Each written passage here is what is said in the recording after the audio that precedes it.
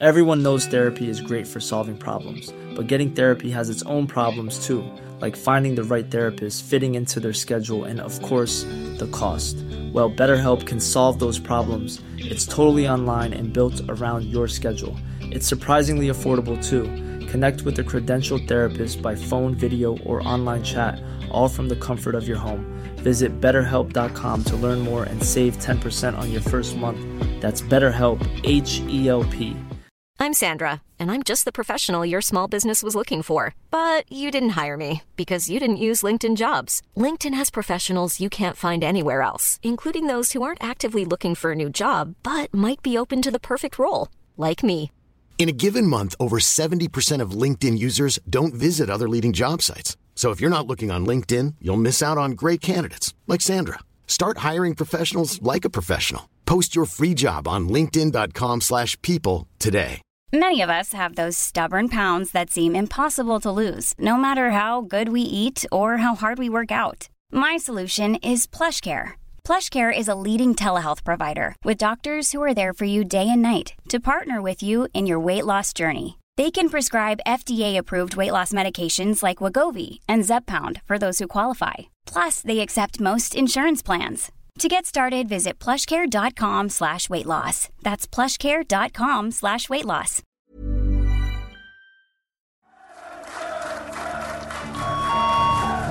Stand by for Operation Woodson exercise.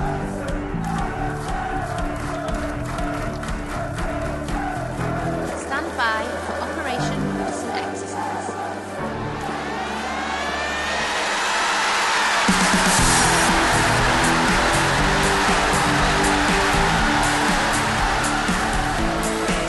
This is the Toffee Web Podcast.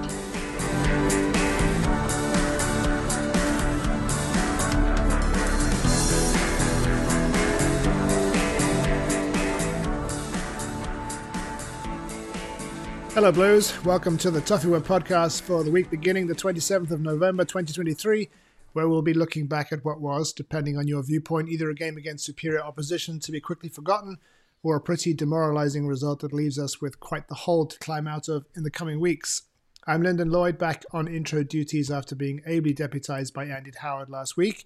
Andy isn't available this time, and Paul Trail is unfortunately under the weather, but Adam McCulloch and Al Bretland are here with me to discuss that defeat to United and look ahead to Saturday's trip to the City Ground, where Everton will face Nottingham Forest. Al, where are you after that 3-0 defeat and the club's position in general in terms of the fight to avoid relegation for a third successive season now, assuming, of course, we don't get any of those deducted points back? Yeah, I think the season really does depend on that home form. It's got to improve. I think we were all right to be very optimistic before the points deduction. You know, it was as we said on the previous podcast, it was the furthest distance away we'd been from the relegation zone. It really felt like a weight had been lifted. So in true Everton style over the last few years, you know, we were brought back to earth with a bump, and you know, it was tough. And then when you look at the results, you know, Everton lost, Luton won, and all of a sudden it's a 5-point gap. And I think it's the psychology, isn't it? And I think that's going to be really interesting for how the players cope, because, you know, I think we were all confident. I honestly just expected us to blow Man United away purely because the atmosphere. Because I always think you can feel it in the air when Everton are going to win. I think one of the only things that could have happened on the planet happened with Garnacho scoring an absolutely stunning goal. And, you know, I think we were all very confident, rightly so. But then when you take a step back, you know, I read someone say, you know, imagine if you'd worked really hard in your own job and your bosses had cost you a project or work, you would be very deflated, I think. So I think Sean Dyche's got a big job on his hands, really, to boost the players. But I think as the season goes on now, I think the Chelsea-Newcastle home games are massive, because for me now, I think we've got enough sort of results to look at. And Sean Dyche's home away record, I think, is very similar to the whole Roberto Martinez attack v defence. I feel like it's, you know, he's clearly very good at one system, but at home, I'm leaving Goodison I'm feeling very unfulfilled in what I'm watching. Because I think, you know, you look at the XG, you look at the chances Everton are creating, and I see it, but I'm not feeling it. I'm not coming out of games thinking that Everton did dominate. I'd say that, watching Ashley Young, Harrison, Decore, and Gay, it's like watching a pinball machine. There's legs everywhere. The ball's moving in different directions, and soon enough that ball is going to end up in that gap that you don't want it to go in. There's not a lot of composure at home, and I think when you're away from home, because that home team is meant to be in the ascendancy and has the backing of the fans, when you lose those scrappy balls, it's okay almost because you get another chance. If you lose the ball at Goodison, there's a feeling, isn't there? There's a collective groan. There's a pressure, and I think that it is like night and day at the minute. So I think Forest is a winnable game. It's a big one, but for me, I feel like the season is going to be defined by that Chelsea Newcastle game. Whether or not, as we've said in the past, is it going to be mid-table mediocrity, or are we going to have a battle on our hands? Because as we saw last season as well, the Bournemouth-Leicester game for Lampard going into that World Cup break, it's an important time of year now where, there'll be a lot of games. You'll have the FA Cup. We've got the League Cup to contend with. And it's about getting that feel-good factor back. So, I think Man United were one of the worst teams you could have played, really. In that sense, I know that they're not the best side, but they are on a good run of form, and they've got players of quality who can score the best goal I've ever seen live. It was just stunning. And the atmosphere was one of the best I've been in. And as soon as that goal went in, it just went quiet. And it was such a good goal. I almost lost myself and wanted to share with people, like, oh my God. And obviously, I'm in Gladys Street. It was just angry scowl, all scowls on people's faces. So, yeah, for me, the big word for me is the sense of feeling is just unfulfillment. I'm going to Goodison. I'm seeing Everton create chances, but it's almost like I'm not convinced by it. It's 5 defeats now, and especially earlier in the season, the Wolves-Fulham game. I know that a lot of people thought Everton were unlucky, but I never agreed with that view. And for me, it's not really changed further down the line. Yeah, it's hard to put your finger after the game whether it's been sort of battling and gutsy and chances have been created, or you've just watched a real wasted opportunity. The pinball analogy is perfect, and there was also a lot of kind of static lumbering, the kind of people you'd expect to sort of walk up to a pinball machine as well on show.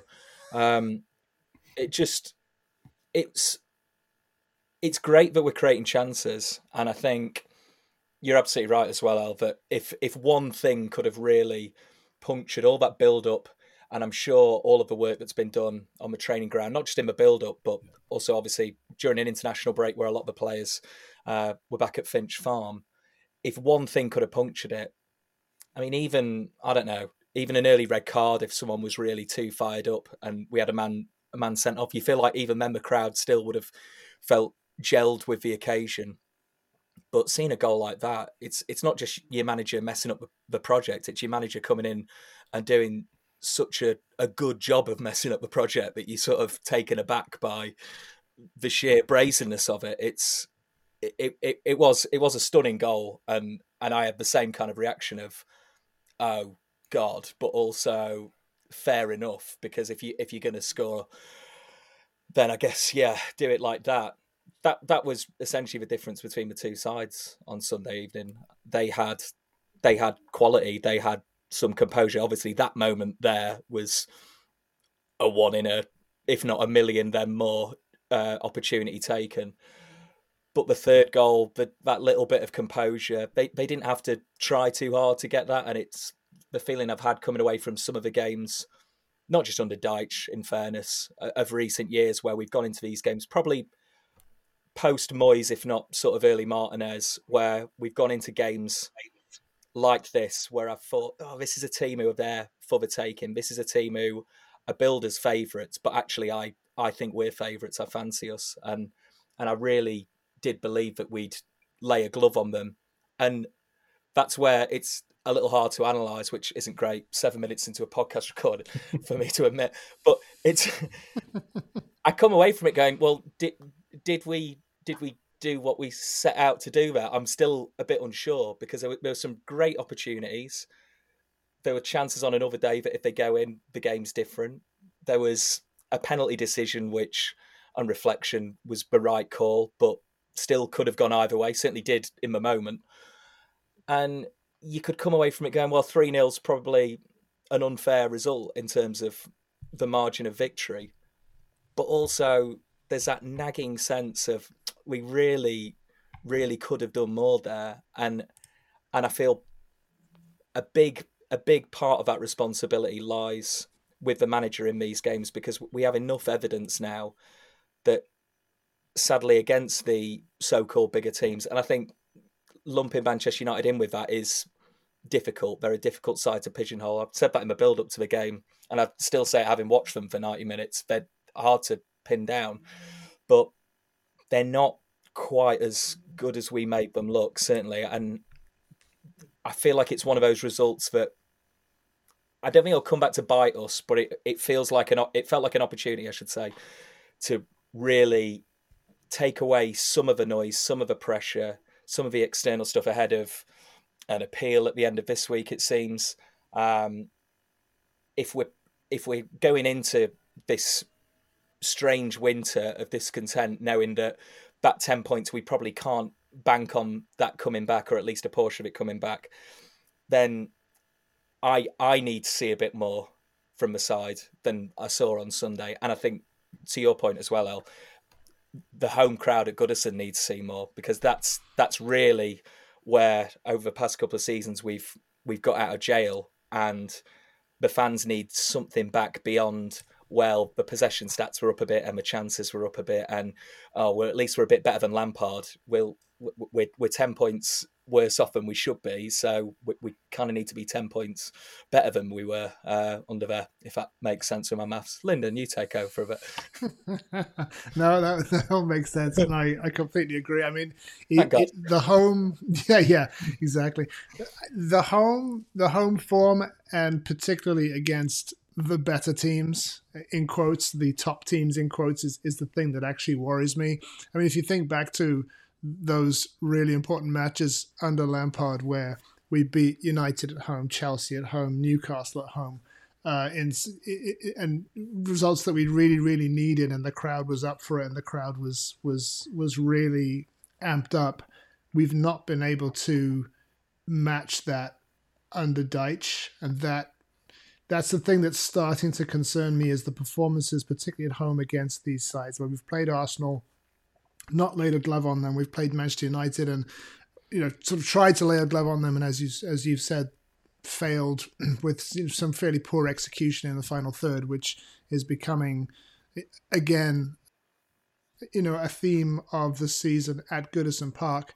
I mean, I was like pretty much everybody else going into that game against United, thinking this is an opportunity and we're going to take it, because the wave of anger and the wave and the unity and just the atmosphere is going to be so much that how could we not? And it was that same kind of feeling in Duncan Ferguson's first game, and again, some of those really sort of high octane, memorable games under Lampard, and the Arsenal game, home game against under Sean Dyche.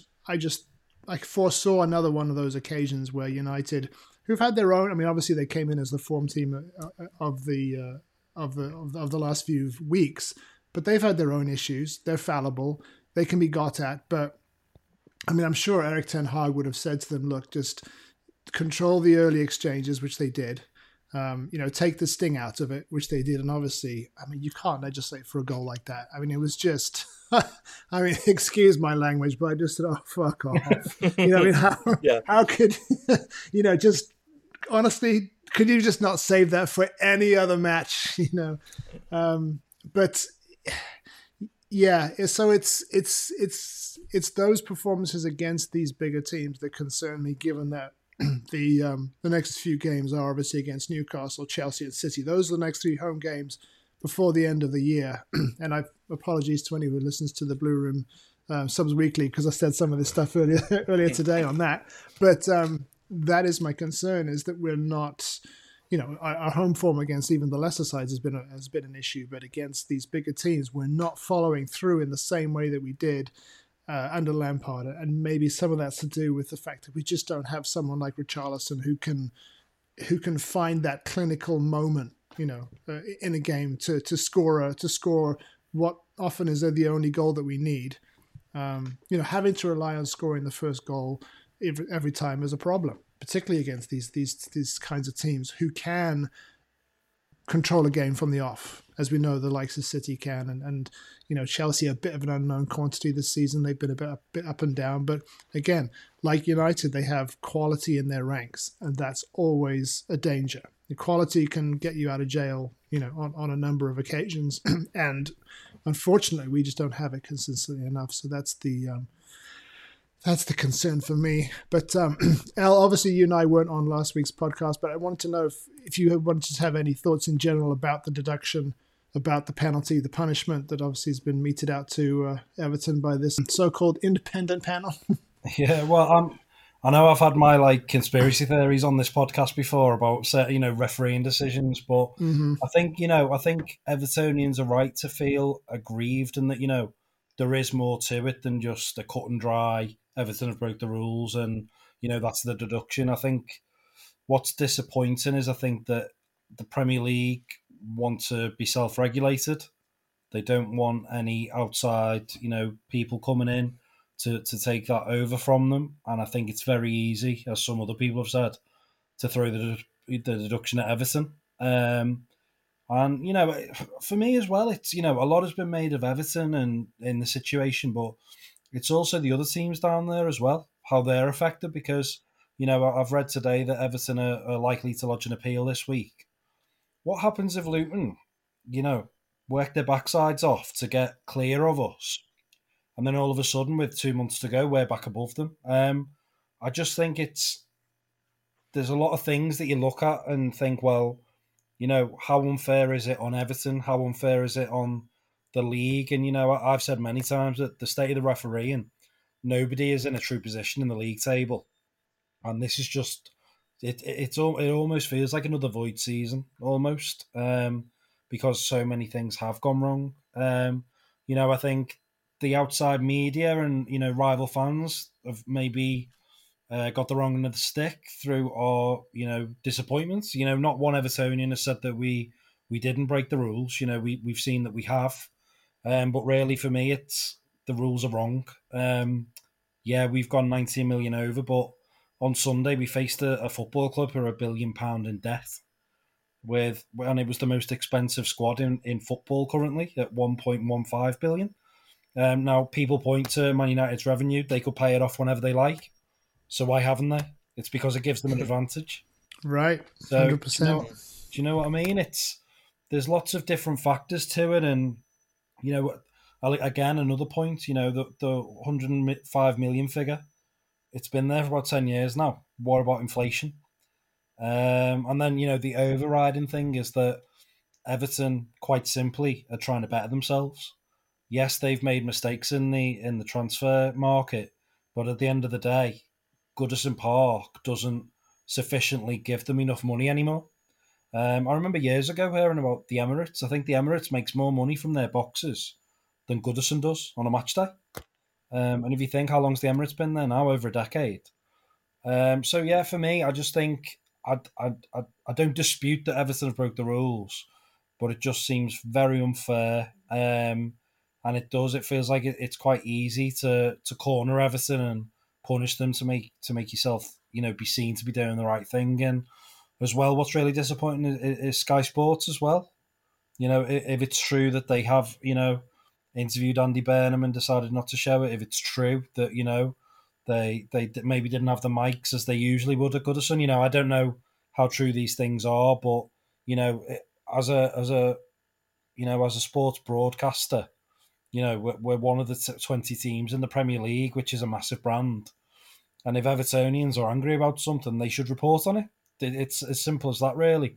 If Evertonians decide to fly a plane over Manchester City versus Liverpool, the top two clubs, that's not irrelevant. That's a big story that you should say, by the way, there's a football match going on, but there's a plane overhead, and this affects the whole league. Yeah. There were two.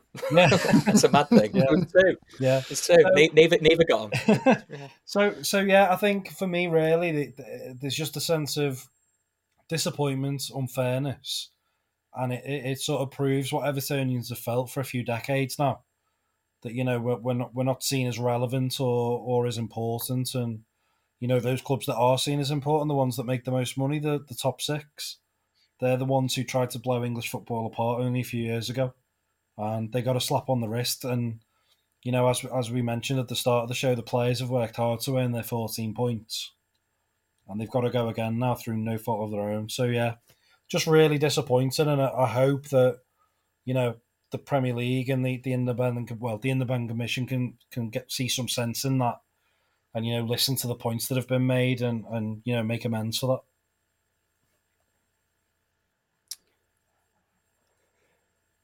Yeah, I was just going to say we've obviously waited the full allocated 14 days to lodge an appeal by the sounds of it, so that's going to go through on Friday. I guess I'm going to take that as a positive that we've waited as long as possible. That hopefully we've lawyered up, that we've splashed some cash in that area at least, and we fight this because I think obviously the fan base on Sunday and since then, we spoke about this last week as well, is galvanised and is, I think, united on the sense that yes, something's been done wrong, but no, this isn't the way it should be punished. And I think when I speak to other people away from Everton, my sense is that there's a bit of a bit of joshing, a bit of joking. In some cases, it's more negative, but I think pretty much everyone's unanimous in the sense that this is far too great a punishment, and I think that's our one kind of get out. That I think if that can be a sort of suspended points penalty, or if it at least comes down to an extent, then hopefully results like Sunday, and when I say results like Sunday, I mean the likes of bloody Palace every time. That Luton result, which I shouldn't care about as much. And you're right as well, El. But the thing is, this whole season, a bit like the COVID seasons, it has that asterisk in your head next to a lot of things already, because we could have a 10-point penalty, and who knows what will happen to other sides further up the table if rules are followed, shall we say? But let's hope it just comes down enough so that we can at least focus on football to an extent, because I feel like we shouldn't let it die down. I don't think the fans will. I think the drum is being beaten loudly, and I think as well it's worth saying, other sides around there. You mentioned Luton. I think the general sense around the Premier League, certainly my feeling at the moment, is just distaste, really. And Wolves against Fulham on Monday. I mean, VAR is an aberration, and I think that's changed the way a lot of people view the game, and it's solidified a lot of that.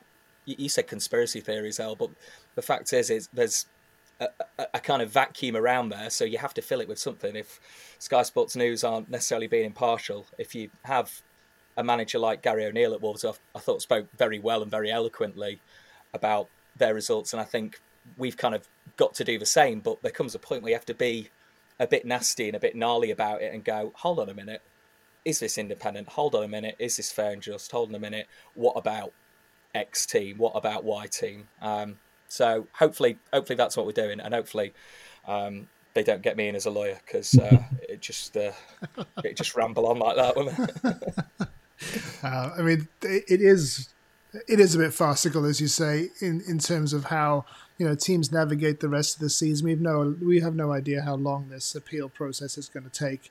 Hopefully, it'll only just be a matter of weeks. Once this appeal goes in by Friday, and we'll hopefully we'll know in good time. All the teams will know basically where they stand. But yeah, I mean, it is the whole thing is just a farce. And this notion of conspiracy theories filling a vacuum. I mean, that line, El, about United, choosing not to pay off their debt because it's a sporting advantage. I mean, that just crystallizes it in a nutshell for me. And then that's not to even mention the extent to which Chelsea have been, as I put in my article on the website this morning, the way that to the extent that Chelsea have been bending the rules with, harvesting players and sending them out on loan, giving players 7-8 year contracts to enable to spread the payments out over the lifetime of a contract to essentially spend far more than they would otherwise be allowed to do.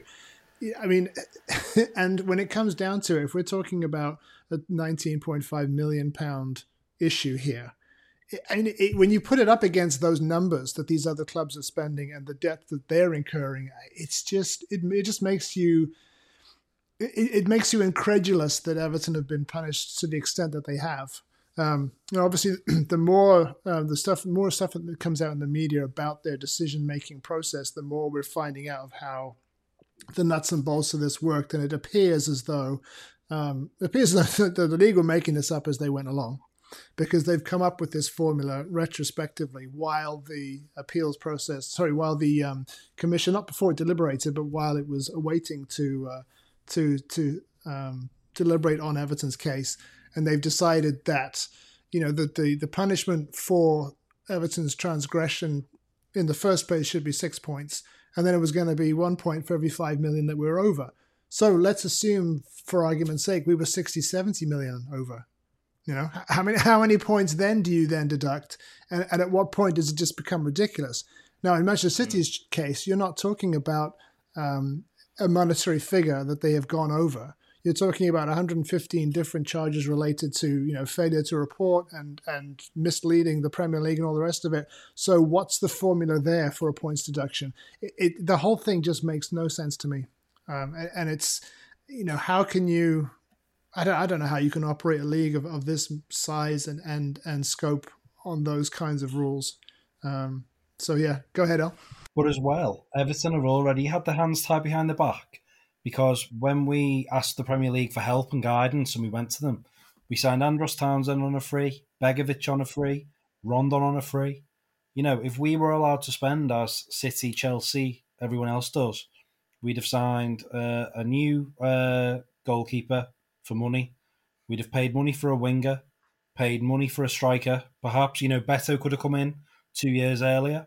And then that's a better Everton squad. So we've already been punished in that sense, that we've not been allowed to spend as freely as anybody else, despite not spending anywhere near as much. Yeah. And if you look at the net spend, I know that the whole sustainability is much more than net spend, but somebody showed a graph, and the first 9 teams alphabetically in the Premier League, in the last 3 seasons, it's only Brighton and Everton who are in green every season. Every other club is in red. And the thing for me, it's the Premier League have these sustainability rules, but they're throwing TV money at all 20 clubs. Bournemouth made, I think, 1.9 million from player sales and spent 127 million euros. They signed players from Roma, from Lyon. This is Bournemouth, who, no disrespect, they've got a very tiny stadium in Premier League terms, so they're not going to make a load of money out of that. I don't expect many people outside of the Bournemouth fan base are buying Bournemouth shirts. This is a club, in terms of sustainability, as sad as it is, Bournemouth are probably do have that glass ceiling. But the Premier League are throwing money at everyone. And I think it's very careless of the Premier League, because your Bournemouths and your Lutons, they're not going to be able to compete for about 30 years if FFP is true. Mm-hmm. But at the same time, they're spending well beyond their means. And surely it's going to catch up with them. Bournemouth, 127 million in one summer. It's just astounding. And you look at it, nobody, all the clubs, nobody in the league table really surprises you. The team who've made the biggest leap is Brighton. And that's because they're a properly run club. It's not because they've taken advantage of TV money. So for me, it's very hypocritical of the Premier League to have FFP rules and to supposedly care about sustainability when they're giving relatively small football clubs over 100 million to spend as part of the monopoly of the Premier League. So that for me is, I think, over the next few seasons, I wouldn't be surprised if 3 or 4 teams have got -10 because of everybody's going to try and overspend to compete, and it's all going to come and bite them on the bum. And so I think the Premier League have caused it through sheer greed, basically. They will sell the broadcast rights for so much money, and they're just dishing it out to the clubs. And where's it going to end? The bubble will burst because, as I say, it's just not sustainable for a club like Bournemouth to spend 127 million. It's just not. Yeah. And the extension of that argument is related to the Champions League, is that teams like Everton have been overspending to try and get into the Champions League because this group of 6 clubs has had a lock on those positions for so long, and as we saw, have made various moves to try and consolidate that hold on though, and to try and keep other clubs out. And so the only way that we could really try and get in there was to overspend. The great irony of it is that a lot of fans weren't really on board with some of this outlandish spending. I mean, I'm on record as saying that paying £45 million for Gylfi Sigurdsson was absolute insanity. We paid twice as much as we should have done for him. There was no competition for David Klaassen when we paid 20-odd million for him. John Gababin might have been the same case. We overspent on players. We dished out enormous salaries, which we saddled with enormous wage bill for 5-6 years. That wasn't the fans who did that. This was the ownership who did that. And yet now, with most of the ownership on the way out or gone, we are the ones who have to deal with it. Yeah, and the reason Swansea were able to ask for 45 million was because they had Premier League money in the bank. Right. So it's almost like the Premier League has caused inflation as well. Look at how much money the Premier League spends compared to the Bundesliga, La Liga, Serie A. Even when Premier League clubs sell to each other, what would have been, a £300,000 signing 25 years ago? It's now like 28 million. Look at the players Bournemouth signed from Liverpool, all reserve players. Yeah. All 20, 30 million. 20-odd million, yeah. So, Swansea were in a position, they hadn't been in the Premier League for that many years.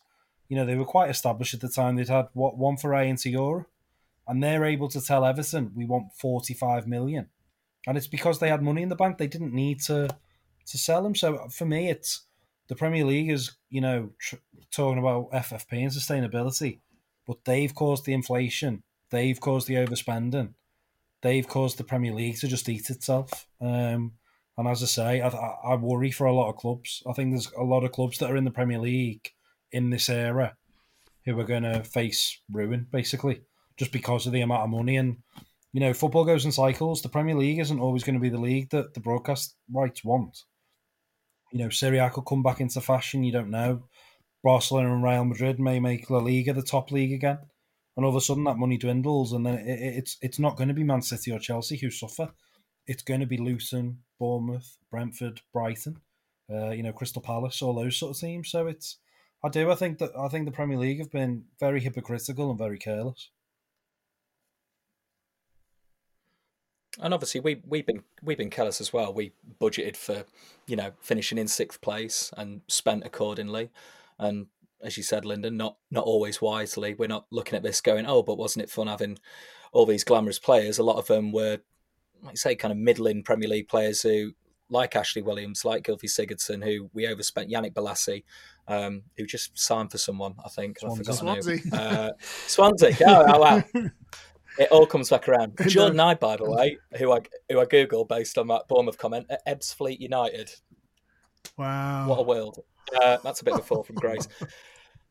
But that's the frustrating thing, that it's not that we've kind of played the Premier League game, we've tried to gamble at the high table, and now we're bust. It's not Portsmouth where you're bringing in players on huge wages and essentially the operation cannot be funded anymore. And obviously that was one of the big takeaways from a points deduction, but the administration penalty, certainly when Portsmouth were punished, was 9 points, and we're getting punished more than that by going 19.5 million over, still being a funded club, still being a going concern, still paying everyone their wages on time, etc.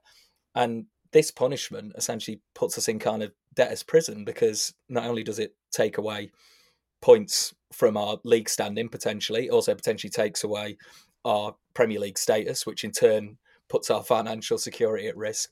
It really does feel like the wrong punishment. If this was, they spent 19.5 million, I don't know, buying custom boots laced with ricin, or putting tranquilizers in the away side's dressing room or something.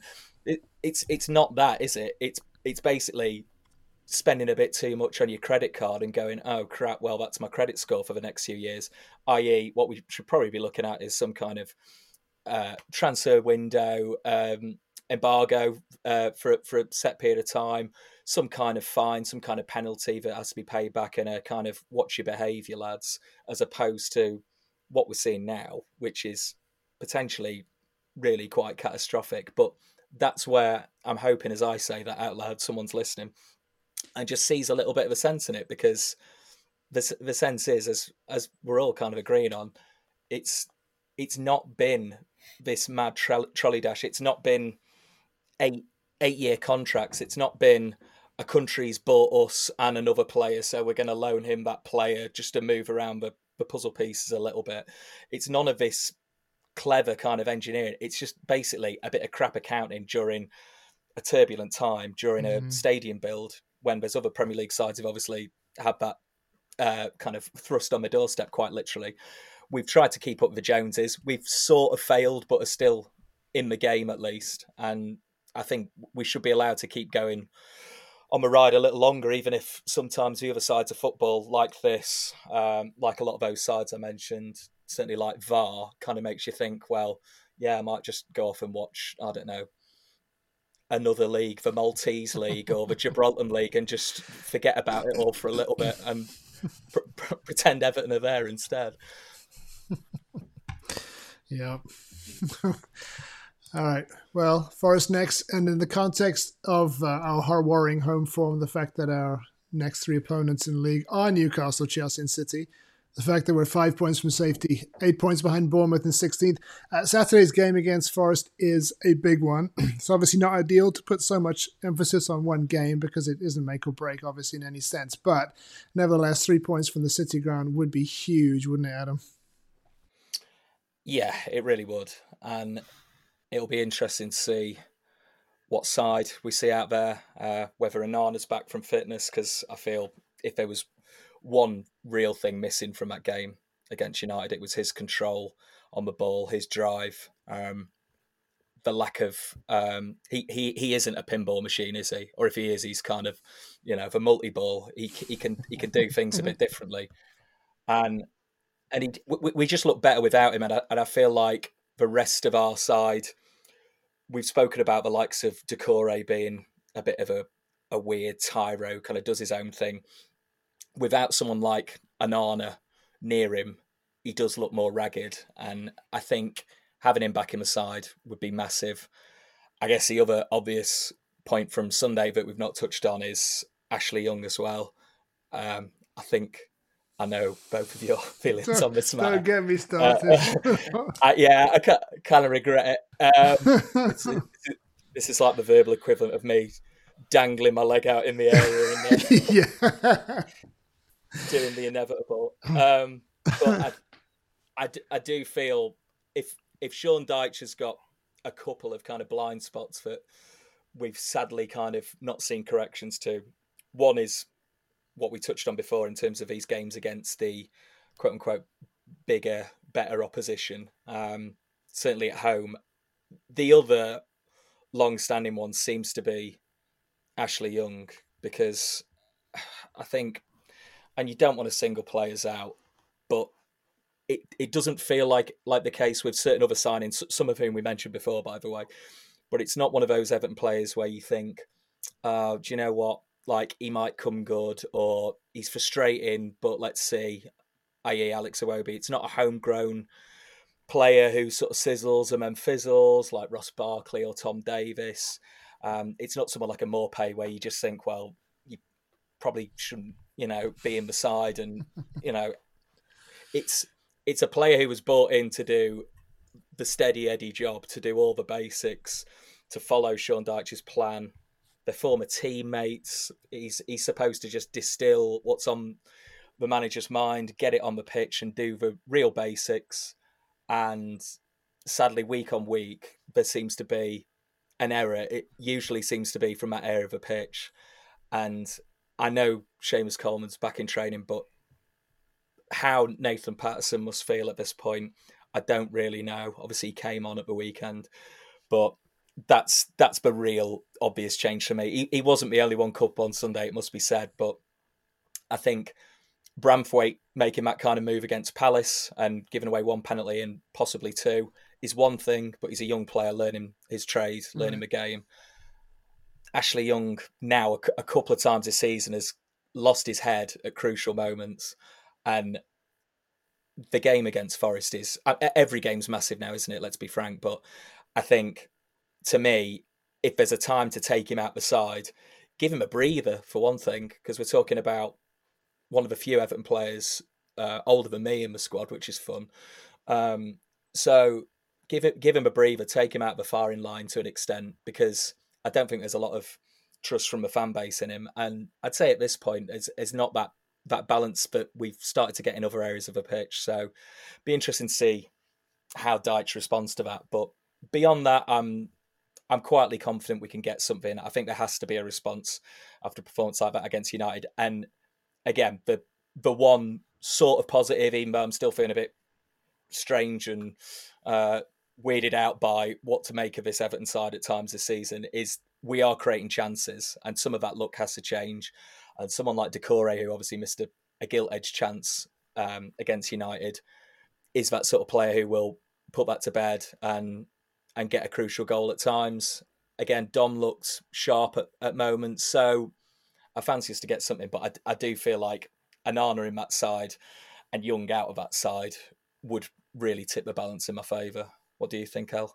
Yeah, I think that for context of my frustration about it, if the Premier League said you can have your 10 points back, but you've got to keep playing Ashley Young, I think I'd say I'll stick with the -10. Like, I was really pleased.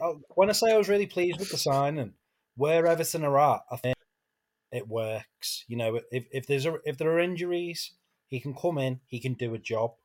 He should be nowhere near the team every week from what I've seen on the pitch. It's like on a loop. Yeah. I sit where in the Gladys Street in GT2. So first half, I see the right back regularly, and he'll give away his foul in the first 15 minutes, and then be telling the 2-man wall what to do as he steps back into the box, and then he'll angle a pass, and it's not down the line, and it's not diagonal. It's like just into the path of one of the opposition central midfielders, and every time he gets caught out, and the opposition have a chance. So that for me is something that is just so frustrating, because we've got Nathan Patterson on the bench who, if he has made mistakes, it's because he's young. I've never once come on this podcast and said Nathan Patterson needs to be dropped because he's done this or he's done that. I just think he's a young player learning his trade. The way he gets better is to play, and I think this is massively on Dyche, because we've seen Mikolenko as a very solid defender, but Young was playing left back at one point as well. And I think we've seen with James Garner being played out wide, Michael Keane starting the season. That there are those blind spots, and this is probably the biggest, I think. But as well for Dyche, he's got to make substitutions quicker. Against Man United in the second half, 2-0 down, Everton's player just felt so samey, so predictable, and that's where you need a spark. And it doesn't matter if the player you're bringing on isn't good as the player who's going off. It's about an energy, having an impetus, and I feel that Sean Dyche just too many times he just waits too long, and I don't know what he's waiting for. I think Chimiti, when he comes on, I think he's got a lot of nous, and I think he makes things happen just from his position. And so it's really disappointing that we've now got options off the bench, not loads. Don't get me wrong. I know that there's not loads of quality on the bench, but I just feel that the 11 that Dyche picks, and 4 or 5 players off the bench, can win games of football in the Premier League, can come back from a goal down or two, and can change things. And I often see Sean Dyche talking to Ian Woan or Steve Stone, and I don't know what they're discussing, because it's very clear to me that the change needs to come. So Honestly, out of probably all the managers of the Mashiri era, I think Deitch is the one who frustrates me the most because I see that he does get things right. He is a good manager in terms of setting a team up away from home, and it's just such a shame that we will stick with players, but we've seen it. I think Roberto Martinez stuck with Tim Howard when Jill Robles had a good run in the team, and he went back with Howard. And these decisions can cost managers their job. Because if Everton continue to lose by the odd goal at home and Ashley Young's still playing, Dyche will get the blame for that, whether that's the reason or not. Because we're seeing something that isn't working, which he's persevering with. So yeah, for me, the Ashley Young, inclusion and the persistence with him is just really frustrating now because, I'd much rather, if we're going to concede a goal through a mistake, I'd much rather it be through Nathan Patterson, who's learning his trade and will gain from the experience, albeit a negative one, than Ashley Young, who will, soon be hanging up his boots. And that's the thing. If Nathan Patterson's injured, Coleman's injured, Mikolenko's injured, and Ashley Young's not playing, I've got no qualms with that. But really, I do. I think it's a very, very bad call from Deitch because I don't think it's needed. And at the same time, I don't think it's fair on Young. He's making these fouls, he's putting these bad performances in, and Deitch is leaving him out there for far too long. It's like Michael Keane all over again, isn't it? I feel like it's going to be a situation that will only change once things become so blindingly obvious that he makes, enough errors that lead to goals or whatever that Deitch will change it.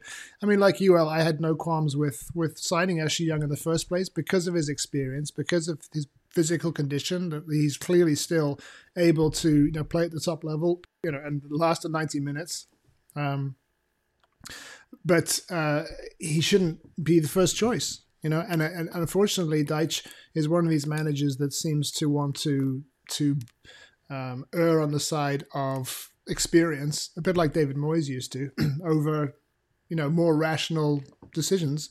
Hopefully, with Seamus Coleman was on the bench. I'm surprised he didn't actually come on in the closing stages actually to get some minutes, but he was obviously on the bench. So, Deitch may have an easy decision to make once Seamus Coleman's fully fit. That obviously doesn't help Nathan Patterson any, and unfortunately, and I feel for Patterson because I'd much prefer to see him learning his trade in the side than watch Ashley Young make mistakes that he really should know better than at his stage of his career. But we'll have to see.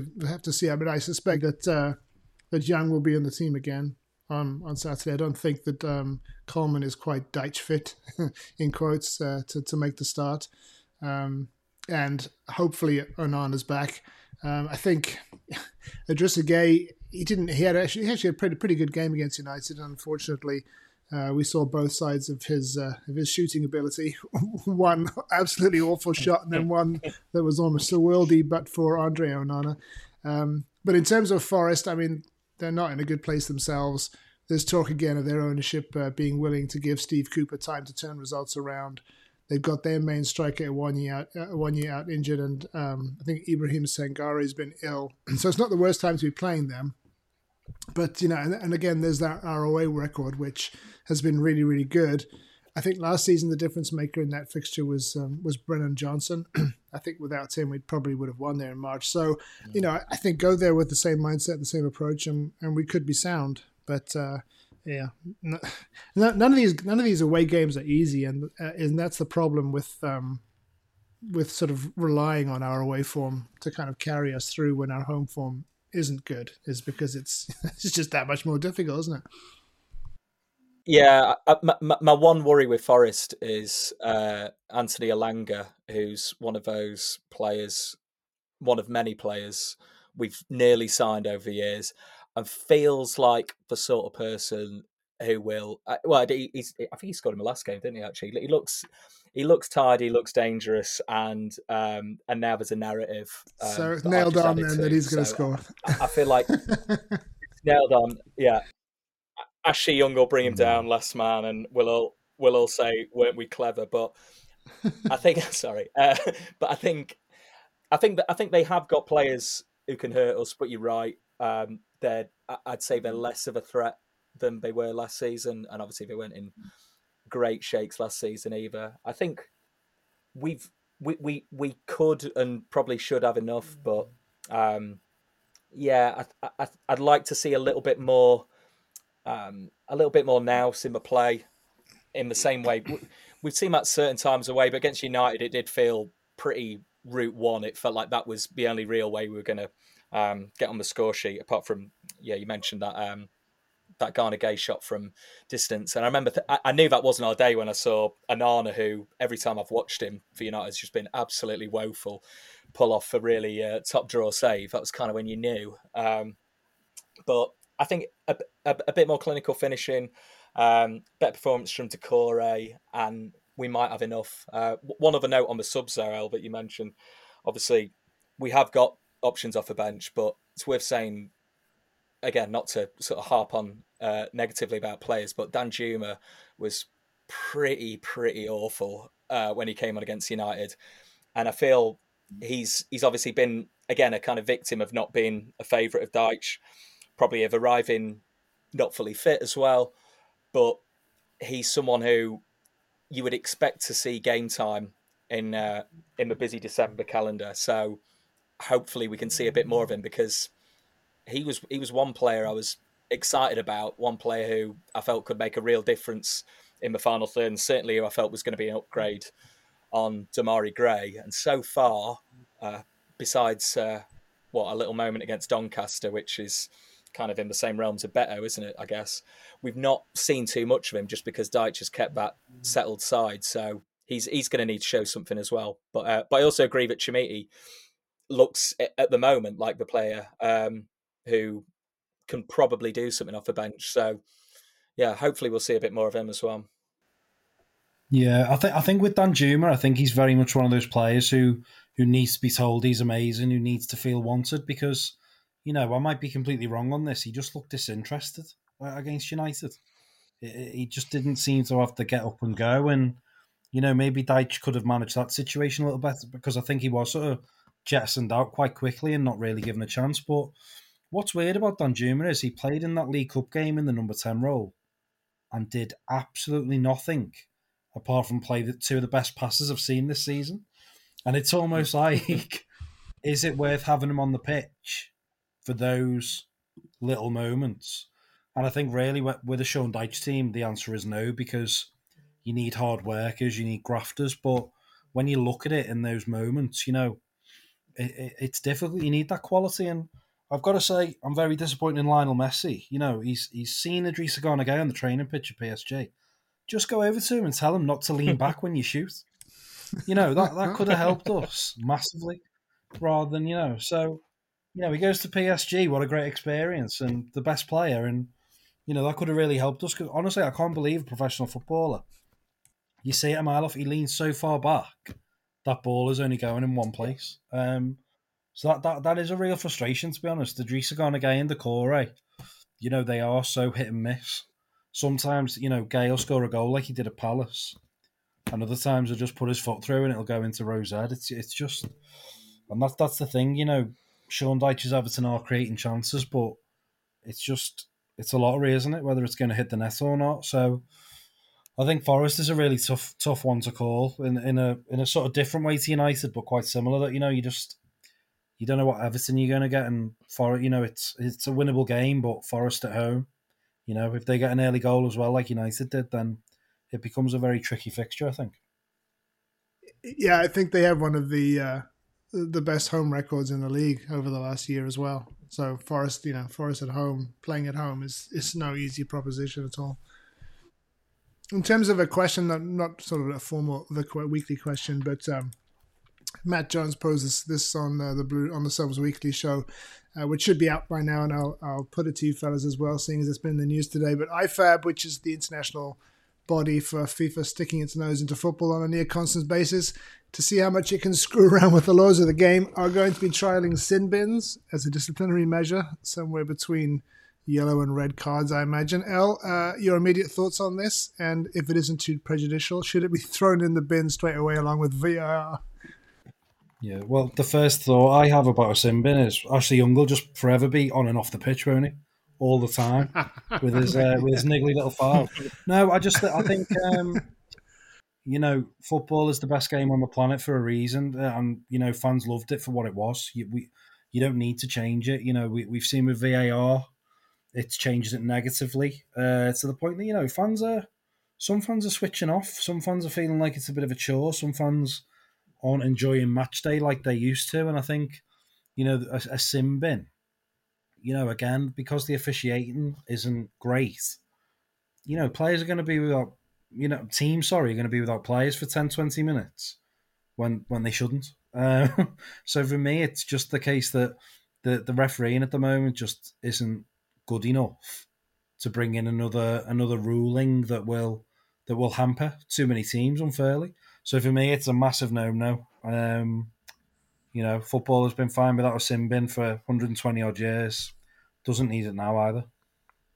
Yeah, I'd agree with that because, we would probably end up being deducted 10 minutes on a regular basis. You're right, Ashley Young would probably pull both hamstrings during a regular 90 minutes as well, having to go back and forth to his seat.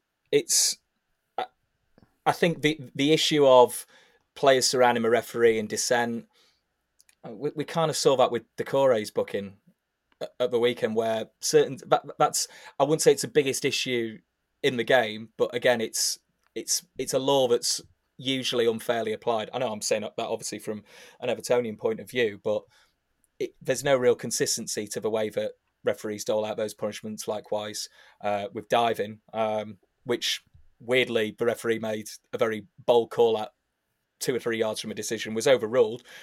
Rightly, in fairness, on reflection, after my hangover had subsided. But I think the fact that we are finding more ways to make complicated what should be quite a simple game. This isn't someone watching a game and going, oh, do you know what, actually, players passing the ball back to the goalkeeper and him picking it up minute after minute after minute is quite bad, actually. We should make it a little bit quicker, shouldn't we? Because the ball's just going back to the goalkeeper all the time. That's different. It's not a safety issue like, I don't know, you see a sort of throwback challenge from the sort of late 80s, early 90s and go, oh my God, what is Vinnie Jones doing, for example? It's not that. This is just sort of, it's picking at the wrong scab, isn't it, really? And there's a mess everywhere as a result of it. So, no is my answer to this week's question. I mean, it's just picking at scabs that don't even exist half the time. That's the thing, It's just so much of the game wasn't broken, and yet they just seem to want to constantly interfere, constantly meddle, and we're seeing the fallout from that in last night's VAR decision that robbed Newcastle of what would have been a great win in Paris. It was bloody hilarious if you hate Newcastle, but I mean, you wouldn't have this confusion if they just would stop changing the handball rule to the point where no one actually knows what the rule is anymore. It's in the laws, but UEFA have a different interpretation of it, a different implementation of it. The Premier League does it differently because they couldn't handle the initial one. So, I mean, it's just a farce. And I'm of the opinion that the fewer new rules, the better.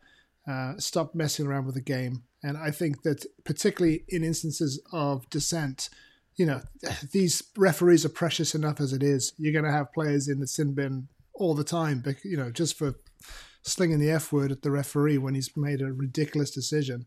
Like you said, El, the standard of the refereeing is not up to introducing something like this, where you can, you just, as I say, you're going to have these instances happening all the time because people just do not have faith in the referees, and that leads to dissent just by its very nature.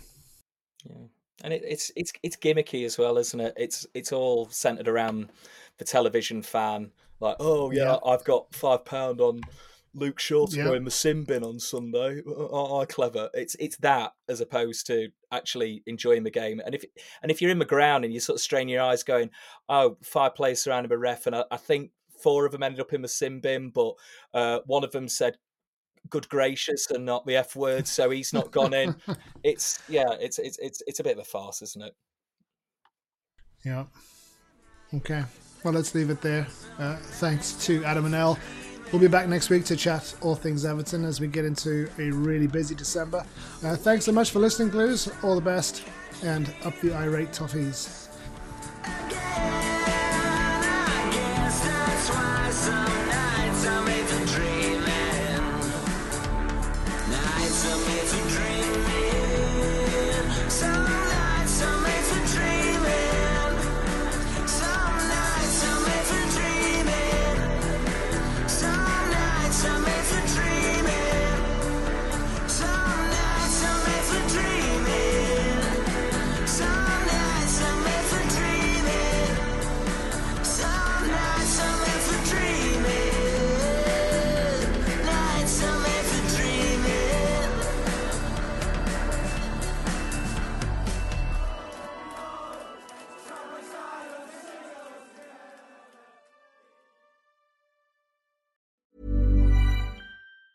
Mom deserves the best, and there's no better place to shop for Mother's Day than Whole Foods Market. They're your destination for unbeatable savings, from premium gifts to show-stopping flowers and irresistible desserts. Start by saving 33% with Prime on all body care and candles. Then get a 15-stem bunch of tulips for just $9.99 each with Prime. Round out Mom's menu with festive rosé, irresistible berry chantilly cake, and more special treats. Come celebrate Mother's Day at Whole Foods Market.